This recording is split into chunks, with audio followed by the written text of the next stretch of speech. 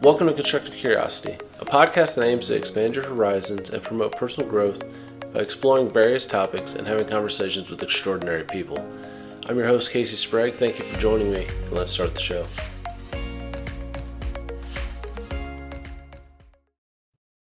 Hello, and welcome into Constructive Curiosity. My guest today is Zach Zumbiel. Zach, how you doing? I'm good. How are you, Casey? I can't complain. It looks like your weather is very nice down there in the Tampa area. It's awesome. Yeah, we had a stint of no rain for a while, which is pretty unusual, but now we're starting to get into the summer where we get rain every afternoon, whether it be for 30 minutes or 2 hours, we can expect it. But my lawn's pretty happy about that, I'll tell you that. Yes, better than the wonderful drought conditions we got going on up here in Kentucky. I mean, we haven't had rain in probably a month, seems like. Yeah, I miss it back up there. For the listeners, Casey and I went to high school together, which is pretty cool. And this is the first time I've seen him since. So he was just telling me a little bit about his family, and this is exciting. I'm excited to be a part of the podcast. It's a privilege that you would think that I'd be a curious guest and an interesting a listen. So thank you for that. No, absolutely. And so for those of you who don't know Zach, he has a professional background a lot of us would love to be into. So he's gotten to work in the professional sports industry, and I won't talk too much about it because he's got all the knowledge we want to hear from him. But yeah, Zach's had a very just interesting career progression going to different organizations all across the country. So Zach, I'll let you start wherever you want. Let's start at the beginning of wherever in life you want to go from. Sure. Thanks for that. Yeah.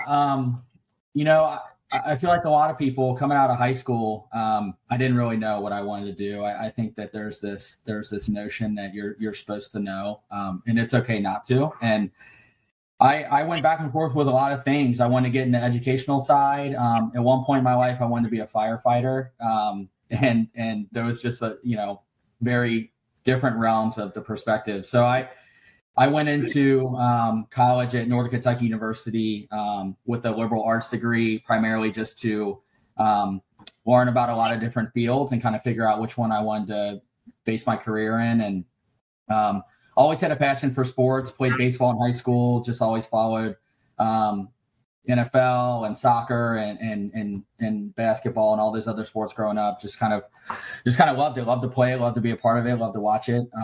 And I applied for an internship with the Cincinnati Reds. I believe it was my sophomore year of college. And just kind of a shot in the dark. I had no sports experience. It was a ballpark operations internship. Meanwhile, at school, still trying to figure it out. Took some sports management classes. Sat through 10 minutes of an anatomy class, realized it wasn't for me, got out of it, and then just started exploring kind of the educational route to be a teacher. One day I was driving home. Later, it was towards the end of my sophomore year, going into my junior, and got a call from the Reds, ironically, and wanted me to come in for an interview. And was so excited about it. Try to prepare myself the best I could, and ended up getting that internship, which expanded through 2 seasons. So it was ballpark operations. It was primarily overseeing a lot of the custodial staff, but also kind of handling just any of the various issues that come up within the ballpark, whether it be fan issues, staff issues, leaks, concession stand issues. So something that I, as a fan, you don't see that side of it. And so I got to explore a lot of stuff on that end. But so that kind of just took off with my career. That led into other internships down the road. I ended up graduating, still didn't really know what I wanted to do. Knew I wanted to work in sports, but didn't have anything on my resume besides the Reds internship. So from there, I was able to get my master's degree at University of Kentucky, and I had one of my best friends had a connection for me, and I ended up being an academic advisor with the school, which helped pay for tuition, which was huge. So another field I never thought I'd be in, academic advising. I was C's to get degrees type of kid growing up. And so here I am advising students on, pre-med, athletic training, stuff like that. I was their advisor to help them get through college, and I was trained on it, but never thought I'd be in that position, which is really cool. Got to meet a lot of people. But from there, took the sport leadership path and was able to developed more connections. Finally got my break in the NFL as a training camp assistant with the Bengals. At that time, they were at Georgetown College. Now, of course, they're in Cincinnati at the stadium. But so did that for a little bit. Just started applying for internships throughout and landed with the Buccaneers, ironically, in the community relations department. Took a leap of faith. It was unpaid, and just trusted my gut and wanted to make the most of my situation, and went down there, and it was an amazing opportunity. Was an intern there for a little bit, for a full season. After that, came back to Lexington, worked at a YMCA for a while, worked some summer camps, just still trying to grind away and find my next opportunity. Ended up back in Tampa for training camp. And then finally caught my first break with the Oakland A's and professional baseball. And that was my first full-time job. So now here I am, a kid with not a lot of money. Didn't know anyone in California aside from a couple people that we went to high school with, Casey. And so they were my only friends, and moved out there and just took a chance. And it was a scary decision, but probably the best that I could have made, just because it led me to where I am. So did Oakland A's for a season, wanted to get closer to home, worked at a company called USA Football, which is labeled as the NFL's nonprofit youth development organization in the events department. Met my now wife at USA Football, which was awesome. So I was there in Indianapolis for 4 years. And then my same boss that I had when I was an intern with the Buccaneers called me about an open position in youth football in a community impact department. And I jumped at it, and it worked out ironically for my personal life too. My wife's from Florida. This was always a place that we wanted to end up. And at that time we were still dating.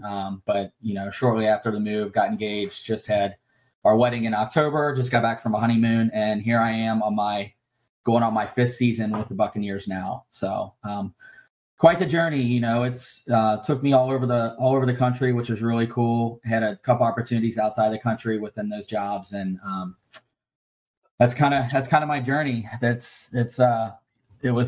me a while to become full time, and here I am. So I'm excited. And that concludes the podcast. I wanted to expand. I didn't want to keep it too short. I could have gone longer, but those are the high level details. So let's go back to the time with the Athletics and going to that big move, because having moved across country, moved to different places in the world, it's a major decision to make. And what was going through your head at that point? Yeah, I mean, a lot. One thing about working in sports, and this is probably relative to other industries too, but I just speak of sports because it's what I know.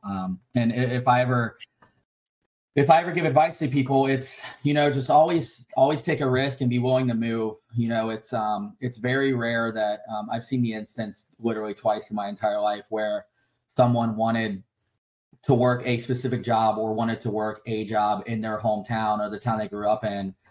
And you can probably get there eventually, but starting out, I mean, it's nearly impossible. It just has to be right place, right time. So, it was a lot. I sought advice from a lot of family members, a lot of friends, and, I always had the mentality that if things don't work out, you can always come back home, and I didn't want to have the what if I didn't do it. And so that was kind of it. I sold a lot of stuff.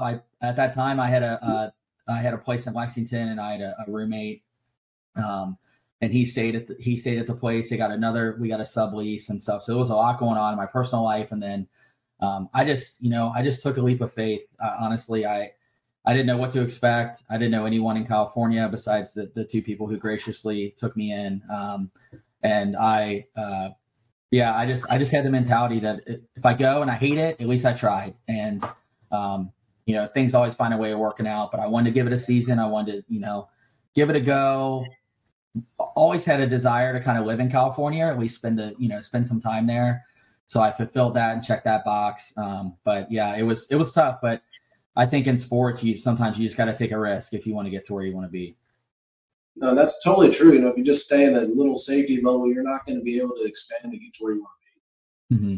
Definitely. Yeah. And, I don't know. I've always just been kind of adventurous and always kind of had a desire to try new things and see the world and explore new opportunities. And just, I think the biggest help for me was that knowing that there's always a place at home for you.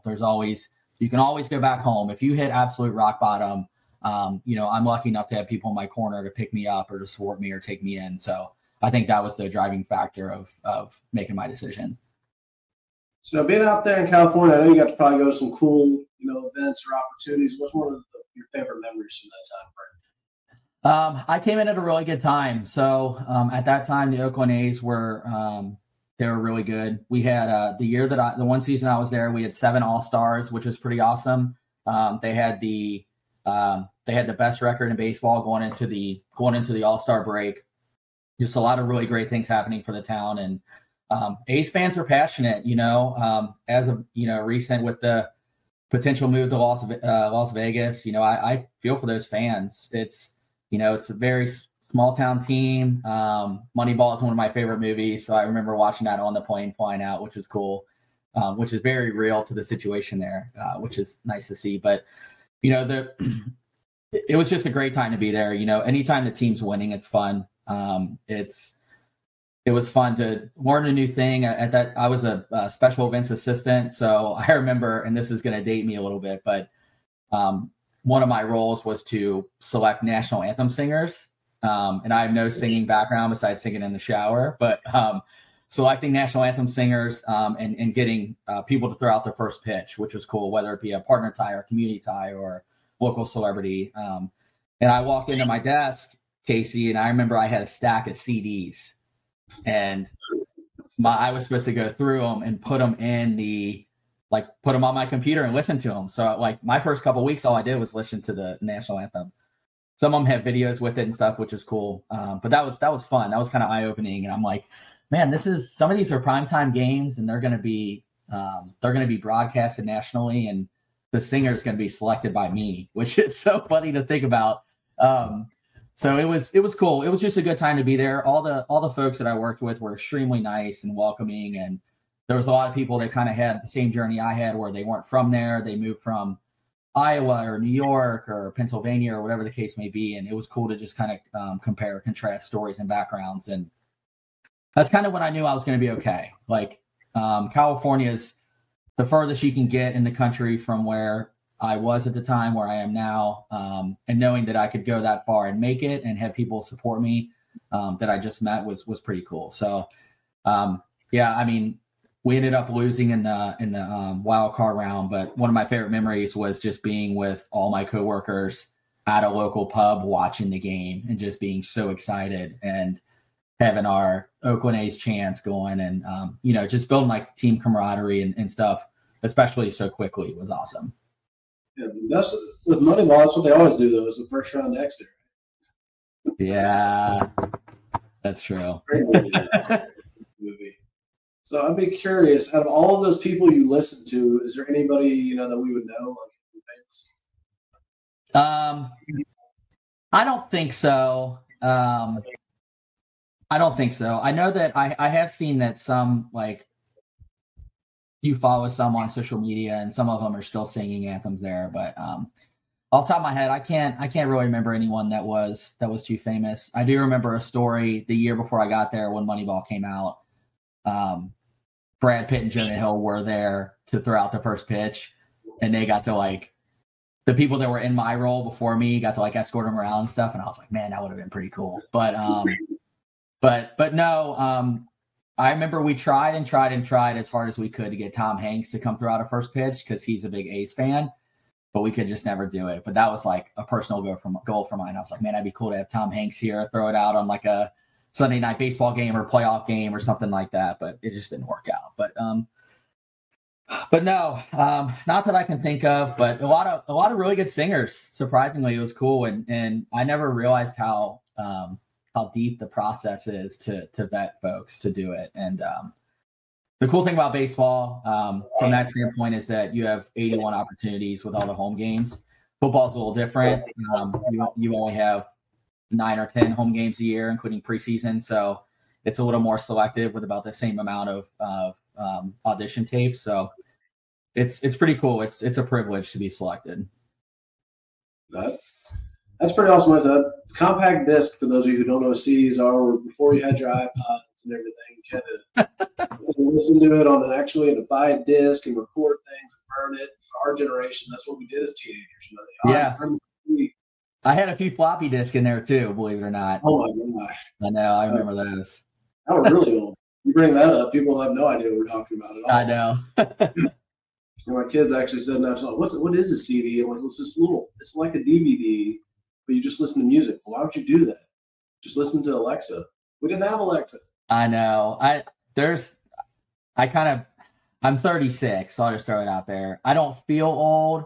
I don't think I look 36, but I get reminded on a daily basis when I'm around at work, and there's a lot of like really, really great up and coming people in the industry in their early 20s or 23, 24. And some of the things they talk about, I'm like, what the heck are you talking about? Like, I'm just so out of touch with it. And like the likes of like LimeWire and Napster is how we used to get our music. And if you bring those terms up to them, they just look at you like you have three eyes, and it's pretty wild. But yeah, CDs and floppy disks, man, that was the bulk of the entries, which is pretty cool. So what always throws me off with the age difference thing is movie quotes. I'll drop a movie quote and people will look at me like, what? I'm like, what? How do you not know that? Yeah, me too. Oh, that's funny. So been with Tampa 3 times, right? Yeah. Let me count. I've been to Tampa internship, 2 training camps. I had 1 training camp during the Raheem Morris days. And then I had another training camp when Greg Schiano was the head coach, and then came back for full time. So 4 times over a matter of 5.5 seasons, because my internship season was it was Jameis Winston. No, sorry. My internship season was Josh Freeman. I don't know if you remember Josh Freeman. Kansas State great. And then I had a Jameis when I was at both training camps. And then my first full-time year was October, the last season of Jameis, rolling into the Tom Brady era. So I haven't really sat and thought about it. This is great. I've 4 stints. This will be my 5th and a half season. We'll just round down. So this will be my 5th season. Okay. Getting to have Tom Brady come in makes life nice. Yeah, I'll tell you what, that was surreal. Even to this day, it's hard to believe. I mean, it's just the culture, instant culture change. And it's not, I mean, Tampa always had a great culture, but just having someone like Brady, who in my opinion is the greatest ever, not only athlete, but just teammate. I mean, you could just feel a difference in that building, which was so cool. And it happened over quarantine. I had an interesting quarantine. I was down here. My wife was still in my current wife, or my wife now, wasn't my wife at the time, was still in Indianapolis, and the company went full remote. Her family lives over near Daytona Beach, so we stayed over there. So we spent 100 straight days with the in-laws, which was really, really awesome. And I remember we saw like all these Tom Brady rumors, and I'm like, yeah, right. I'm like, he's not leaving New England. There's no way. And I remember I woke up one day and it was a reality, and I was shocked and also really, really excited. And I like watched the press conference, instantly got jerseys, and just, the excitement was through the roof. And then Gronk came, and that was like double excitement. So it was cool. And then we had to deal with COVID during the football season, which was a very, very unique experience. And we're still kind of feeling the aftermath of it a little bit. There's still some talk about like things that we can do, things we can't do. We always have to bring it up whenever we do big community events. Just think of it as a stipulation, which is so wild. It just adds another element into how you go about your day to day, and an already pretty intense field and line of work. It's just another element that you have to overcome, which is nuts. But not to get off track, but yeah, Brady was awesome. I mean, I can't imagine. Hopefully I have it, but I can't imagine a better stretch of 3 years of like excitement and fun in my sports career right now. Hopefully we surpass it, but it was awesome. So did you actually get to interact with any of the players? Yeah, kind of in sports, one of the things that you have to put aside is your fanhood, and I kind of learned that early on. So I've kind of trained my mind to look at them all as coworkers. Like they are there to do a job. I'm there to do a job. I really only interact when I have to, or if it's passing in the hallway. But we'll have players. We have a really good group of guys on that are involved in community and want to do community outreach. So we'll have a lot of players that will come and do various community events for us, and we have a player relations manager that handles a lot of the legwork on that. But if it's an event that I'm running or someone else is running, they'll rely on you to kind of fill in the athlete with the details and what they're going to do that day. So yeah, I mean, I think there's always a level of player involvement. I don't have direct player involvement. It's usually through someone else in our department to get them to our events, but it is there and it is present on a professional basis, which is cool. But it's awesome. We're really lucky in Tampa to have a group of guys that want to get out there in the community and want to do good things and that are passionate about various elements. It's whether it be military, whether it be Boys and Girls Clubs, whether it be Special Olympics. We have an athlete that fits the mold for all of those outreach initiatives, which is really cool. That's awesome. You got to have those people involved in the community. But I am curious, early in your career, were you ever starstruck? Heck yeah. Yeah. I mean, I think everybody is. I think that's one of the driving factors why people get into sports in the first place. I mean, I remember my Bengals training camp, they got Terrell Owens, which is hard to believe. And I remember seeing him was really cool because I grew up a Cowboys fan. I was a kind of a fake fan just living in Kentucky, but I loved them because they were good. And I always looked up to like Emmitt Smith and Aikman and Irvin, and they were all great players. And just, I was at the age where I just wanted to root for a team that was good because it was fun. So, then like Tony Romo and Terrell, I mean, they were there at another point, and it was just like, it was really cool to see him in person. I would say that's probably the first time I got really starstruck was at that training camp because it was kind of like my first big thing before any other like professional sports opportunities. That was my first one because with the Reds, I was just in the concourse the whole time. I was never around. I mean, there were fans that had better seats than I did, so it wasn't much there. But for training camp, I mean, you're around them all the time, and that's when you really test your will and you test your cool because people don't want to hire. I mean, people want to hire fans, but people want to hire professionals too. So I think finding that gray area of where you're still a fan of the sport, but you can keep your composure and keep your cool is highly, highly important, especially when we're looking for like candidates to get on our team. And I think I speak for most sports industry leaders that's kind of an unspoken rule. It's keep your cool, and it's okay to internally freak out, but don't publicize it. But yeah, I think Terrell Owens, that was probably the first time I was really starstruck. And I remember I was one of my jobs, and you'll laugh at this story, was to kind of run the down marker during practice. And you had to listen because it was like you had to follow the ball, and then you had to change it from first down, second down, third down. And I remember I just like dazed off into space and kind of like, I remember what I was doing, but I like didn't hear what down it was or something. And Marvin Lewis yelled at me, and it like scared the crap out of me. And he's like, "It is fourth down, not third down." And I'm like, "Oh, geez, oh, sorry." And I changed it, but I remember like you're on the sidelines and the players are there, and then there's like a timeout. And I remember I got the courage, and Terrell Owens was there, and I asked him, and I said, like, "Welcome to," what did I say? I think I said like, "Welcome to Cincinnati." And he said, "Thanks." And I said, "How do you like it so far?" And he's like, "Well, we're in Kentucky. We're not in Ohio." And I was like, "Yeah, good point." And that was it. And that's all we said. I'm like, "Okay, sorry, my bad." But then at that point I was like, okay, maybe maybe they don't really care much to talk to me. And, I just decided you just treat them as coworkers, and it's worked out. So I'll never forget that. I still have nightmares of Marvin Lewis just screaming at me. And for listeners, I mean, I'm sure everybody knows Marvin Lewis, but I mean, one of the nicest like people I've ever been around. And, just that he was in Cincinnati for, I think, 9 seasons, just an extremely well-liked coach. And I didn't think he had like yelling in him until then. And then I felt the wrath of it and never been the same since. Trying to count, he'd have been in Cincinnati 03, 13, so like 15 years, like forever. Yeah, see, even longer. I mean, it was a long time, but that was interesting. Those were hard days. I mean, it was hot. There was a lot of manual labor. It's just a ton of stuff.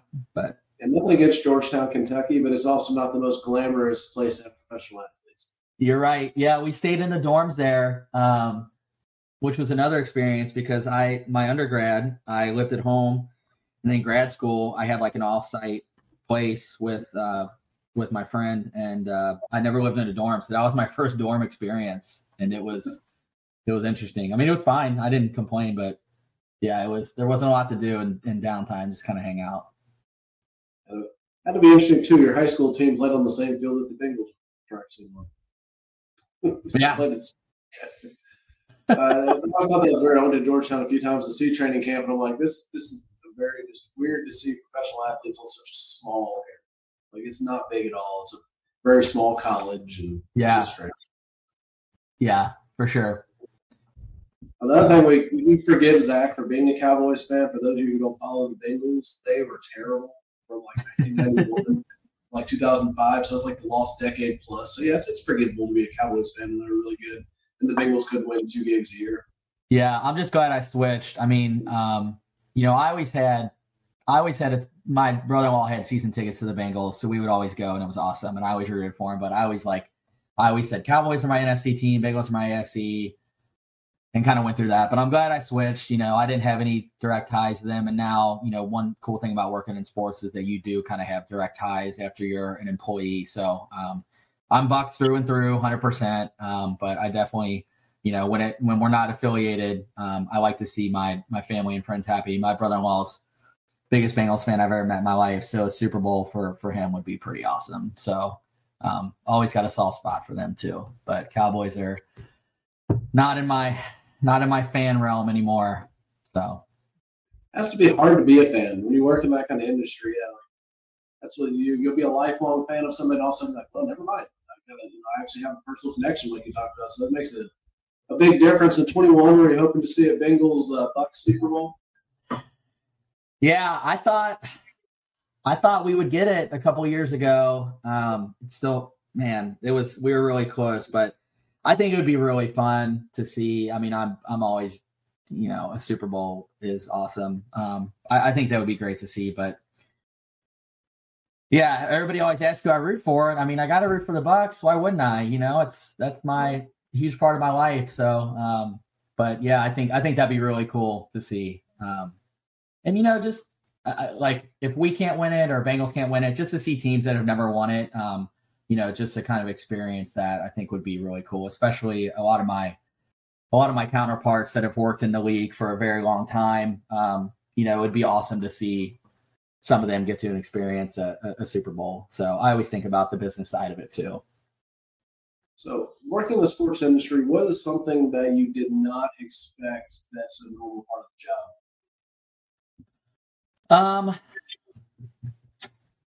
I will say that I always heard rumors that it was fast paced and like ever changing. I didn't expect it to be this fast and this changing. And by that, I mean that fast is that you always got to be reactionary to everything. I mean, even if there's something that happens on the football side, it'll trickle down and affect the community, whether it's like a player gets traded, we acquire another player, so-and-so invested money in this charity. Like there's always a reactionary response to how things go. And it's 24/7 basically. I mean, we have nothing to do with the football side, but like the Brady news, we had to be so completely reactionary to that and basically like change a lot of our strategic planning, to kind of revolve around him as like the team leader. So I never, it's definitely not your typical 9 to 5.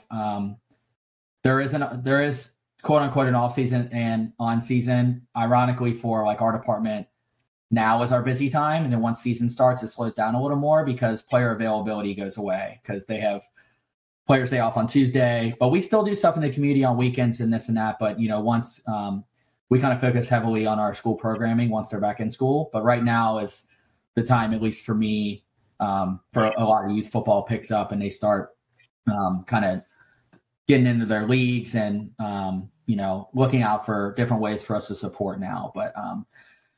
But yeah, I think just being very reactionary and the fast pace of it is something I didn't expect. Also, a lot of job applications will say other duties is assigned, and that is couldn't be more the truth. I mean, there's a lot of things that I do, maybe not on my daily basis, but that I've done that I never expected would happen with this role. So kind of going back to one thing about sports that's really cool is that I think being the ultimate team player is such a great trait and quality, just like embracing every opportunity, embracing everything that comes your way, always being willing and able to assist and help is huge. I've, dipped my toes a little bit in like the marketing side. I've been fortunate enough to write a few like press releases and things like that, which I never thought I would do. And which quite frankly, I didn't have a ton of experience in, but you just kind of learn. And so I think just being able to be adaptable and being fast and able to move with the changes is extremely important. And that's something I never expected that I would have to deal with. That's great insight. So what's your favorite part of the job? And this is so cliche, Casey, but every day is completely different. I mean, it really is. And it's cool. And it's just, aside from like working in a pretty cool industry, I mean, there's experiences and new things that I learn and go through every day, which is awesome. It's, everybody has their calendar of what they're going to do. And that's kind of like your groundwork for the day. And just knowing that it's not going to go exactly that way. And if it does, it's a pretty rare occasion. It's exciting, when I'm going into work every day, I kind of have an idea of what to expect, but I never really know what to expect. And there's always just things moving and shaking and changing. And then, on the football side, I mean, you work hard during the week and then you get to look forward to going to a game and watching a game from home and just taking a bigger interest in the games itself is cool. I mean, it's, you feel like when the team wins that like you win, even though they could be playing in New York and I'm watching and they win. Like, I feel like I was a small part of that, which is really, really cool to feel. Yeah, I think it's just the mystery of what each day has in store for you is pretty exciting. It definitely can't get mundane if everything's always up in the air. Yeah, it doesn't, and sometimes we welcome those quiet days, but they don't happen a lot. But it's, I think, and speaking for the Bucs, I mean, I think they do a tremendous job of like employee recognition and giving people time off when they need it. And we're thankful to have a really COO who has an extreme open door policy, who's always willing to help and just has a huge heart and loves the fans and the organization, that it makes it fun to work for. And they always give us like the 4th of July break off to kind of recharge the batteries, and they like ask you to not work and don't stay off your email and stuff. And they really respect your time to kind of check in with friends and family before the grind of training camp starts. And it's cool. But yeah, it's exciting. It's just quite literally every day is different. And, for instance, I never thought I'd be on a podcast, and especially with someone that I grew up with, which is cool. And it's just, it's exciting and new opportunities are cool and I embrace them. So you mentioned the good feeling when the team wins. What was it like when they won the Super Bowl? I always joke with my wife about this too. We list like our top 5 days we've ever had, and like wedding obviously is one. I think like Super Bowl is number 2. Ours was unique because it was in our home stadium. So first team to ever win in their whole stadium. It was also a COVID year, so it was limited capacity, but the Buccaneers allowed us to bring a guest. So I brought my wife, and it was just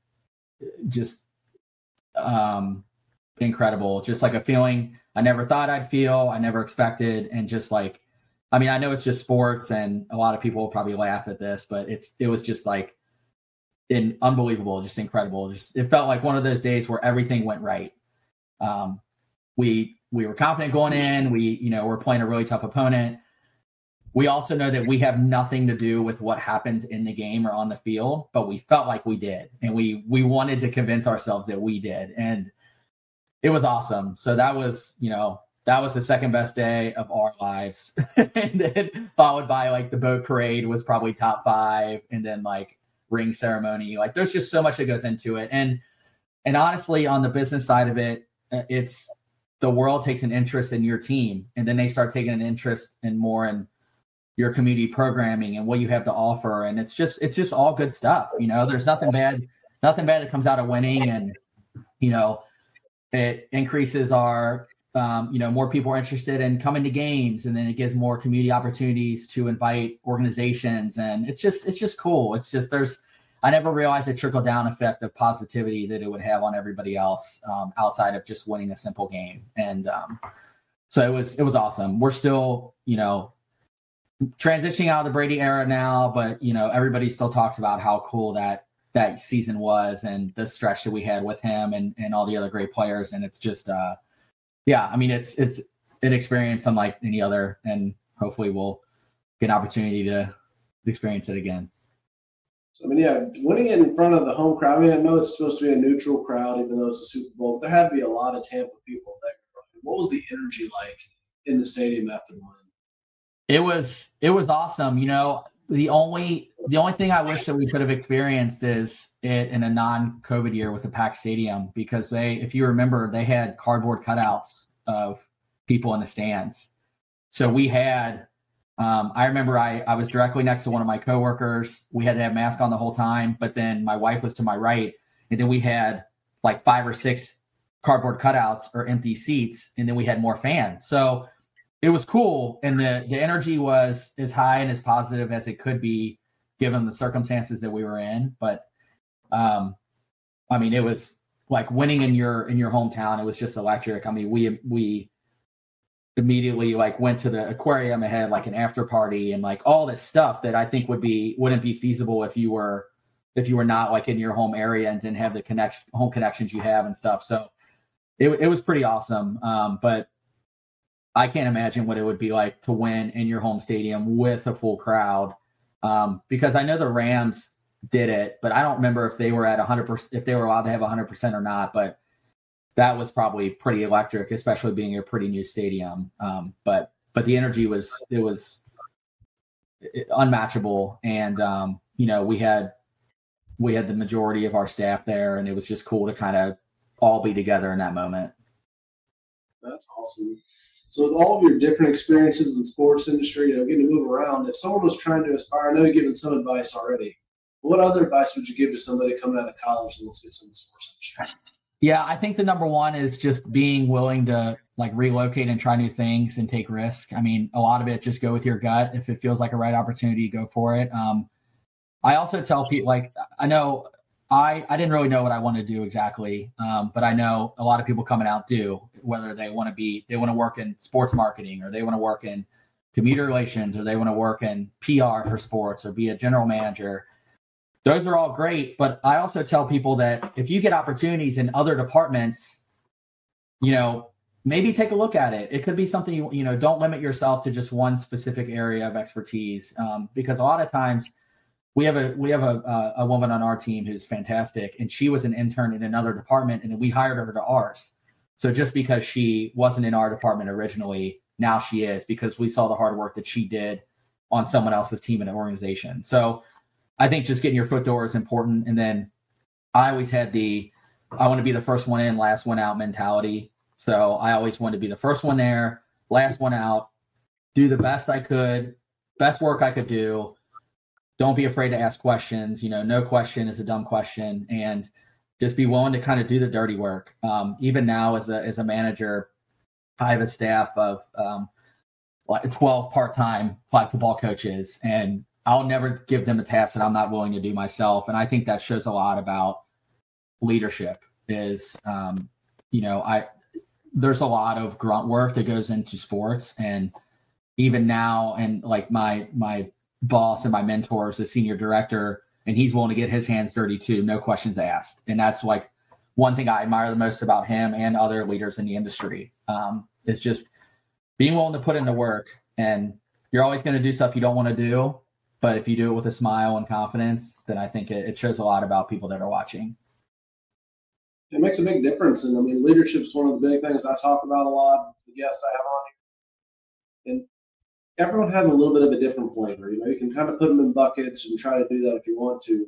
But if you don't embrace your own personality and put that into your leadership, you're not going to be very successful. So, I mean, knowing who you are and what your personality is, I'd imagine it's very electric and people just want to be around. Thank you. Yeah. You know, and honestly, I'm this way from people that I had mentor me and lead me. And, you know, I've seen not everything works for the same person. So I think what like a very underrated leadership quality is being able to reach different people on your team, what they react to, what they like, what they don't like, and kind of being able to level with them. I'm also a big believer in it's not what you say, it's how you say it. So there's definitely a different way to ask someone politely to help you, or ask someone politely to do this, or I understand this is not a fun project. I understand this isn't part of your job, but it would be really, really helpful to myself and the team if you could do this instead of go do that. We need you to do this. So I think that your delivery means a lot. And I think people are going to be a lot more willing to kind of work and be more of a team player by the way that you express concerns and tasks that need to be done. So that's something that I try to do all the time. I'm also a big proponent in I don't micromanage. So I feel like people are hired for a reason. So I think that we wouldn't have hired you if you weren't capable of completing the task. So who am I to look over your shoulder and make sure you do it the way that I want to?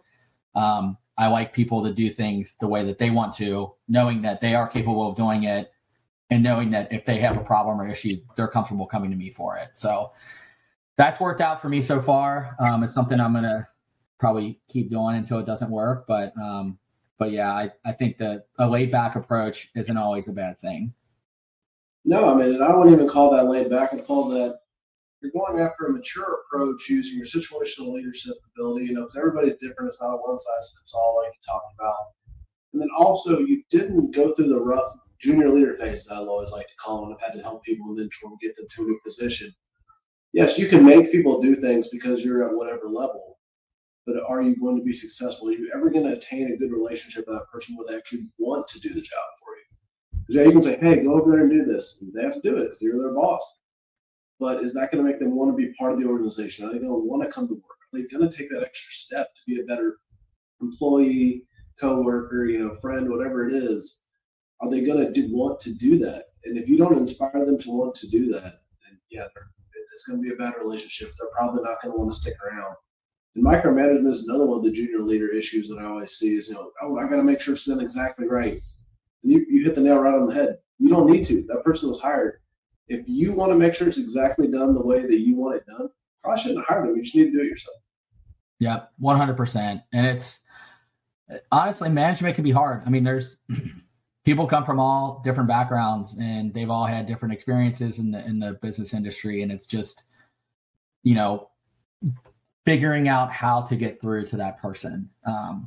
And I think that's just extremely tough to do. And a lot of it, you know, take a step back and maybe just try to develop a personal relationship with them, you know, find out what their interests are, find out something you have in common, roll on that. And then that'll lead into, you know, eventually having more civil conversations, having more open dialogue, not being looked at as, I don't want to be looked at as someone's supervisor or boss. Like they might know that, but I want them to look at me as a coworker because that's how I look at everybody else. I know people are above me. I know people are below me, but I see everyone on an even playing field. And I think that that's the way that I think that's a strong mentality that can help people be successful.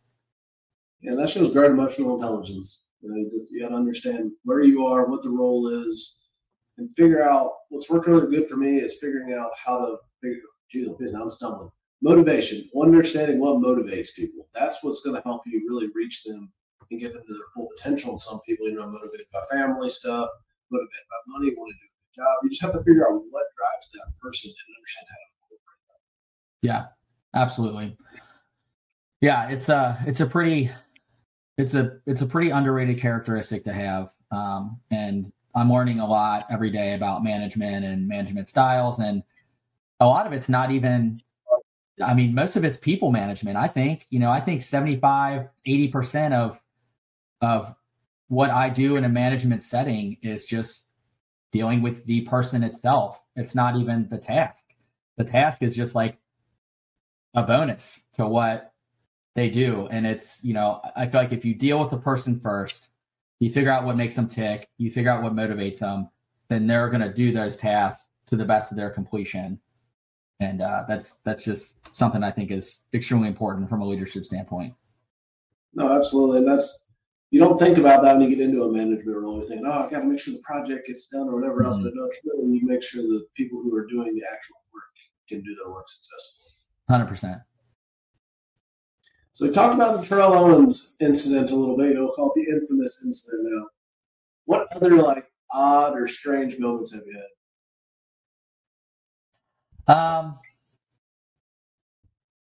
Terrell was nice. Let me get that sorted out. I wouldn't call it odd or anything like that. He was fine. He was great. I understand the situation. It was in the middle of practice. He didn't care about me. I get it. You know what? I've never really had an odd interaction or a rare or a weird interaction with an athlete. Again, I try to just keep it. It's not my job to interact with them.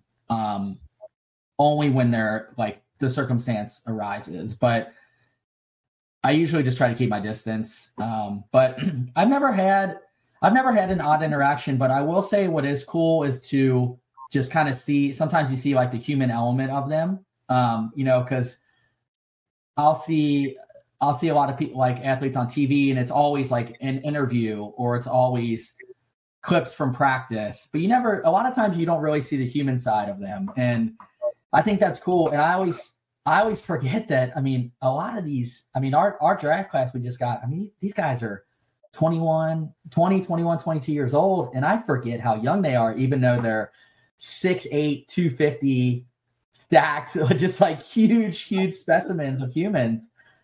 And I forget that they're just kids. And, that's kind of my favorite part of seeing that. A lot of my favorite interactions are when they do come to our community events and they interact with the kids. And it's I remember, for the sake of the podcast, I'll leave the athlete name out of it. But I remember at some events that we've had, we'll run football drills and we have as I mentioned, we have a part-time flag football coaching staff and they'll run drills. And there's a lot of times the players will come up and they'll be like, oh, I did it. I used to do it this way when I was this age. Can we do it this way? And I'm like, heck yeah. I was like, let's do it. And I forget that we're running drills for 8, 9, 10-year-old kids. And I forget that they were in those same shoes. And it's just kind of cool to see, I don't know them personally, to see their trajectory of where they started, where they are now. And with the rate of how many people actually make that, it's cool that you still see their human side and their fun side of it. And just, especially when they're doing events that they're passionate about.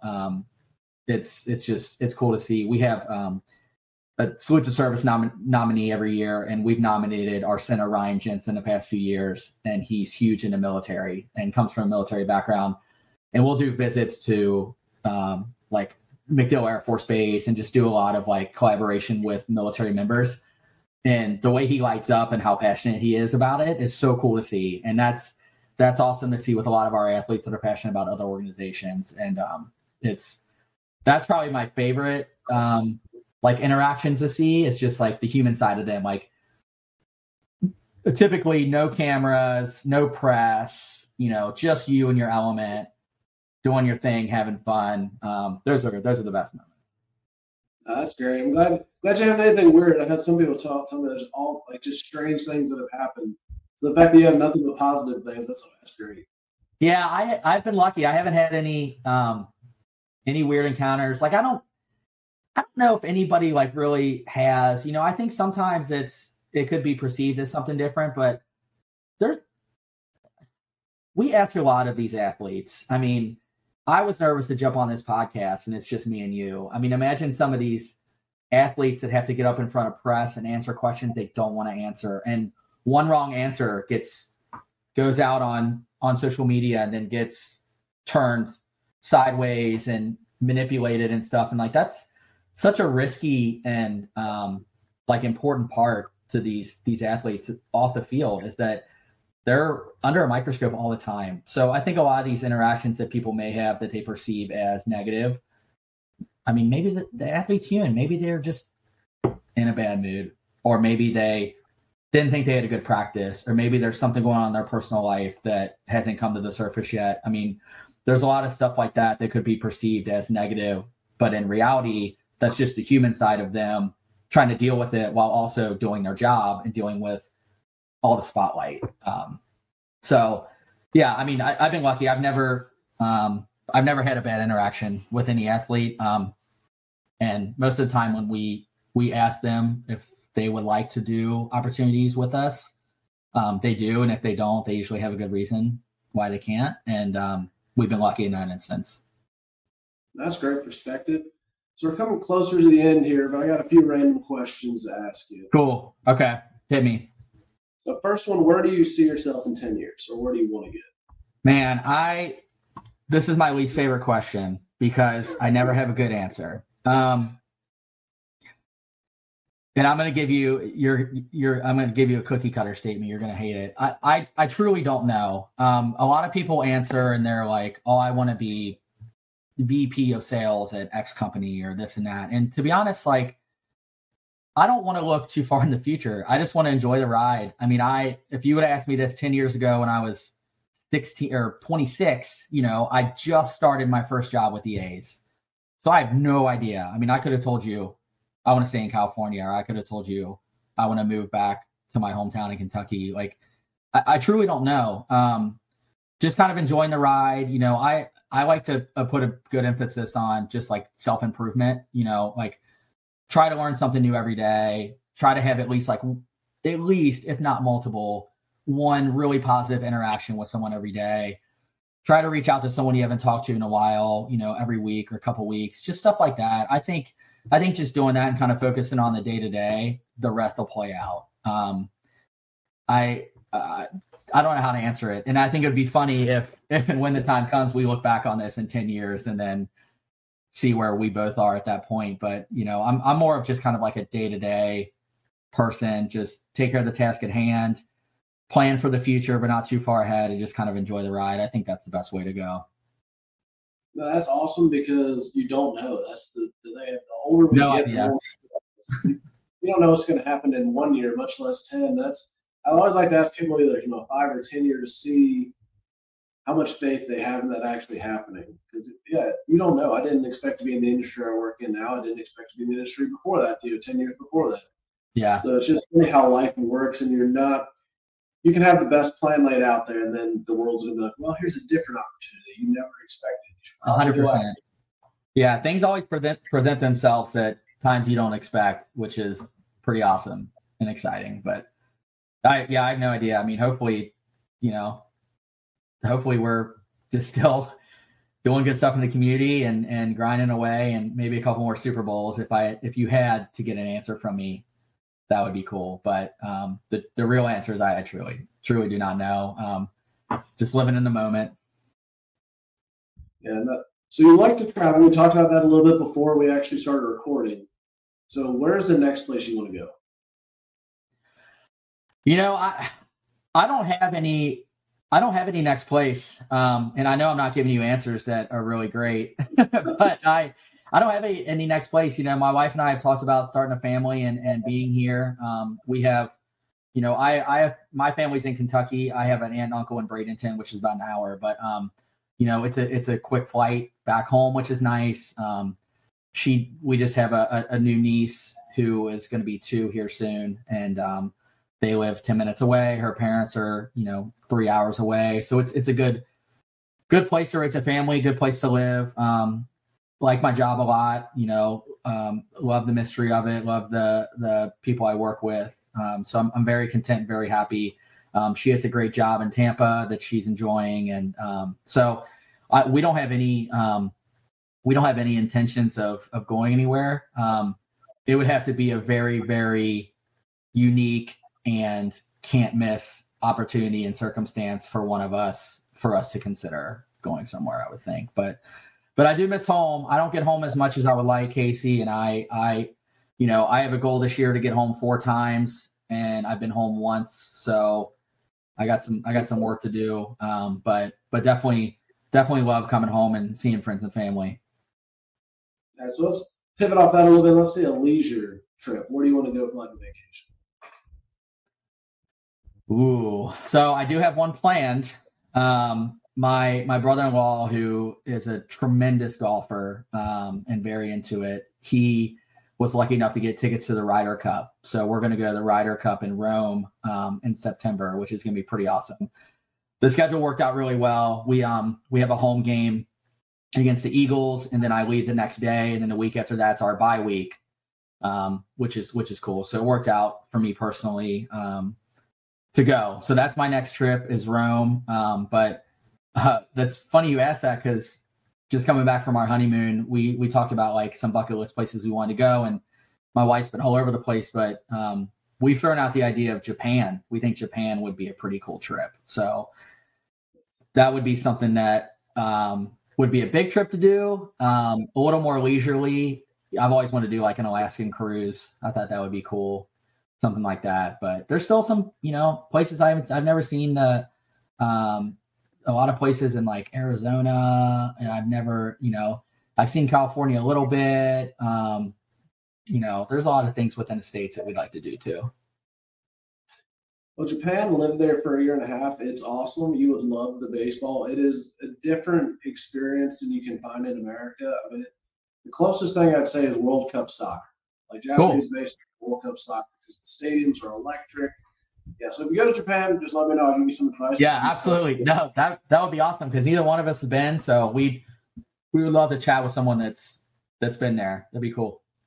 Yeah, absolutely awesome place. So last question for you here, and this is one I usually try to give to all the guests. And so, there's different ages that are pivotal points in your life, but the one I'm going to hone in on here is 14. So you're going to be leaving middle school, going into high school. If you could go back and talk to your 14-year-old self, what would you say? I would tell myself that the world is way bigger than high school, and a lot of things that I used to stress about in high school, whether it be just like, I don't know, losing a baseball game, or maybe I wasn't in, like, there were other friends I wanted to hang out with and meet and stuff. I think I would love to just tell my little high school freshman self. And that's funny, because I remember the exact outfit I wore walking in my first day of high school, because I wanted to be like trendy and cool, and I wanted like the older kids to like me and didn't want to get picked on. And I remember the same thing I was wearing, and I was so nervous, probably one of the most nervous I've ever been in my life, because the elementary and middle school I went to were connected. They were in basically the same lot of land, and this was 10 minutes away, but oh man, it felt like we were driving across the country, and it was just such a new world. And you get other middle schools that come in to combine to make your high school class, and just the pressure of wanting to be liked so much. Like, I would just tell myself that none of that matters. Like, just to kind of relax and just enjoy the moment as it is, would have been really cool, and not get caught up in things that don't matter. But it's hard when you're in high school. That's your life at that point. That's what matters the most, and everything within those walls is like, you feel like it's going to make or break your career or your life, and it doesn't. So I would probably just tell myself to relax a little more, enjoy the moment, and just take everything in stride, and things will work out. That's great advice. And so I'm trying to, my oldest daughter's 10, so we're trying to tell her that kind of stuff. Like, it's going to be fine. This isn't your entire life forever. It's just a very short amount of time. Yeah. But it's funny, when you're a kid, like, oh, my parents just don't understand. I'm pretty sure that's where she's at this point. Oh man, I'm prepared now. Yeah, they just don't get it. Like, I remember my mom used to pack my lunch, and I remember I would get mad if it was like a sandwich I didn't want. And now I'm like, what kind of child were you? I mean, God bless them. I mean, they probably put up with a lot of stuff from me, but yeah, it's amazing. You have such a different perspective throughout your life. That's a great question. So any closing comments you want to make? No, thanks for having me. This is the first podcast I've done. It's pretty awesome. It's good to see you and catch up a little bit. I'd like to chat with you a little more outside of a podcast setting to see how things are going, learn more about your kids and your family life there. And no, I appreciate you having me. Hopefully I wasn't your worst guest and that you enjoyed chatting. So I appreciate it. Luckily, like you said, you've never had any awkward situations. I've never had a bad guest. Cool. That's good to know. Thanks. Thank you for listening to Constructive Curiosity. Constructive Curiosity is presented by SFC Consulting. For all your career coaching, project management, and leadership development needs, SFC Consulting has the insight to get it right. Visit sfcconsultingservices.com for more information.